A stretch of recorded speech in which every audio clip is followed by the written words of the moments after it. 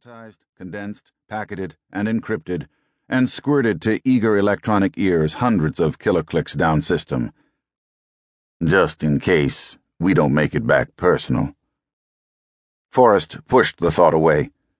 They were a long way from help, and walking a tightrope the width of a calculation wouldn't take much to tumble off into forever. The microwave power beam from Helios light, the onboard fuel cells, the water regen, the precision of burn calculations, the uncounted welds and relays and connections and lines of programming code that made up a ship. Millions of things had to work, and work together, and work all the time. All the mission plans read how the crew would make it back alive, but Forrest hadn't any illusions when he signed the articles. During training, they had rehearsed every possible contingency and covered every plausible scenario. So they had a game plan for everything except reality, which never did go according to plan. The counter display announced 243 blocks encrypted. Estimated transmission time 13 minutes. Forrest covered a yawn with his hand and watched the display. The 243 changed to 242, then to 241 as the blocks spooled. Helios would echo the hash code to confirm receipt, and if the bounce-back failed to match, they'd have to do the whole thing over. Damn if I know when I've had more fun. Forrest was grateful for any break in the monotony, but it was a hell of a thing when this was what you looked forward to. On the Earth-to-orbit traffic, there was always something happening.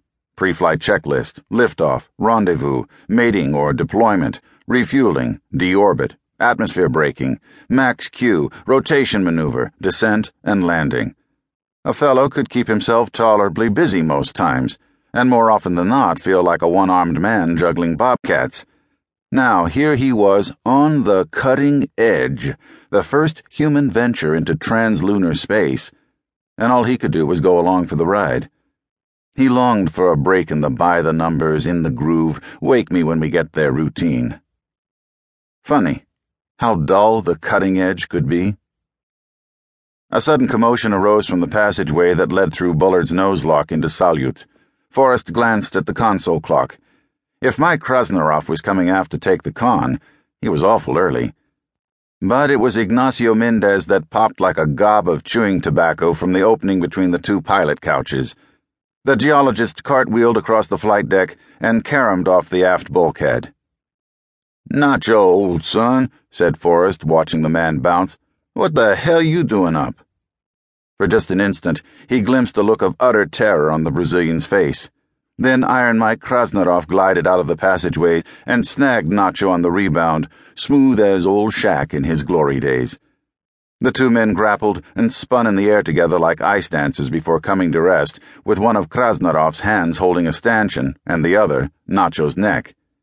"Hey," said Forrest, unsnapping his harness and kicking loose from his seat. "What the hell?" Krasnarov shook the smaller man like a rag doll. "He snores in his sleep," he bellowed. "For 2 months I have listened, but no more." Then before Forrest could move, Krasnarov hit the emergency evacuation button. Explosive bolts blew, and the outer hatchway sailed into the void like God's own frisbee. Cabin air whistled after it. Alarms shrieked. Pressure dropped. Forrest's nose and ears began to bleed, and frost condensed on bulkheads and cover plates. Krasnarov gripped Nacho by the collar and the belt and heaved him out into the starry night. The geologist spun into the darkness, and Krasnarov clapped the dirt from his hands. "Now I get quiet." "Without air to carry the sound," Forrest observed, "I'd say it'll get real quiet." Krasnarov hovered unaffected by the outrushing torrent. The air hurled notepapers, a laptop, a data recorder past him, but his hair and his tight-fitting t-shirt and shorts were unruffled. He pointed an angry finger at Forrest. "And you are next, you black bastard."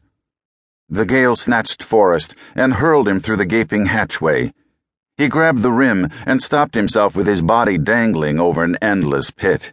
Methodically, Krasnarov ground his heel into Forrest's clutching fingers. One by one, they lost their hold, and Forrest fell outbound forever and ever, and... He awoke with a quick intake of breath. The cabin was quiet, save for the constant murmur of the equipment.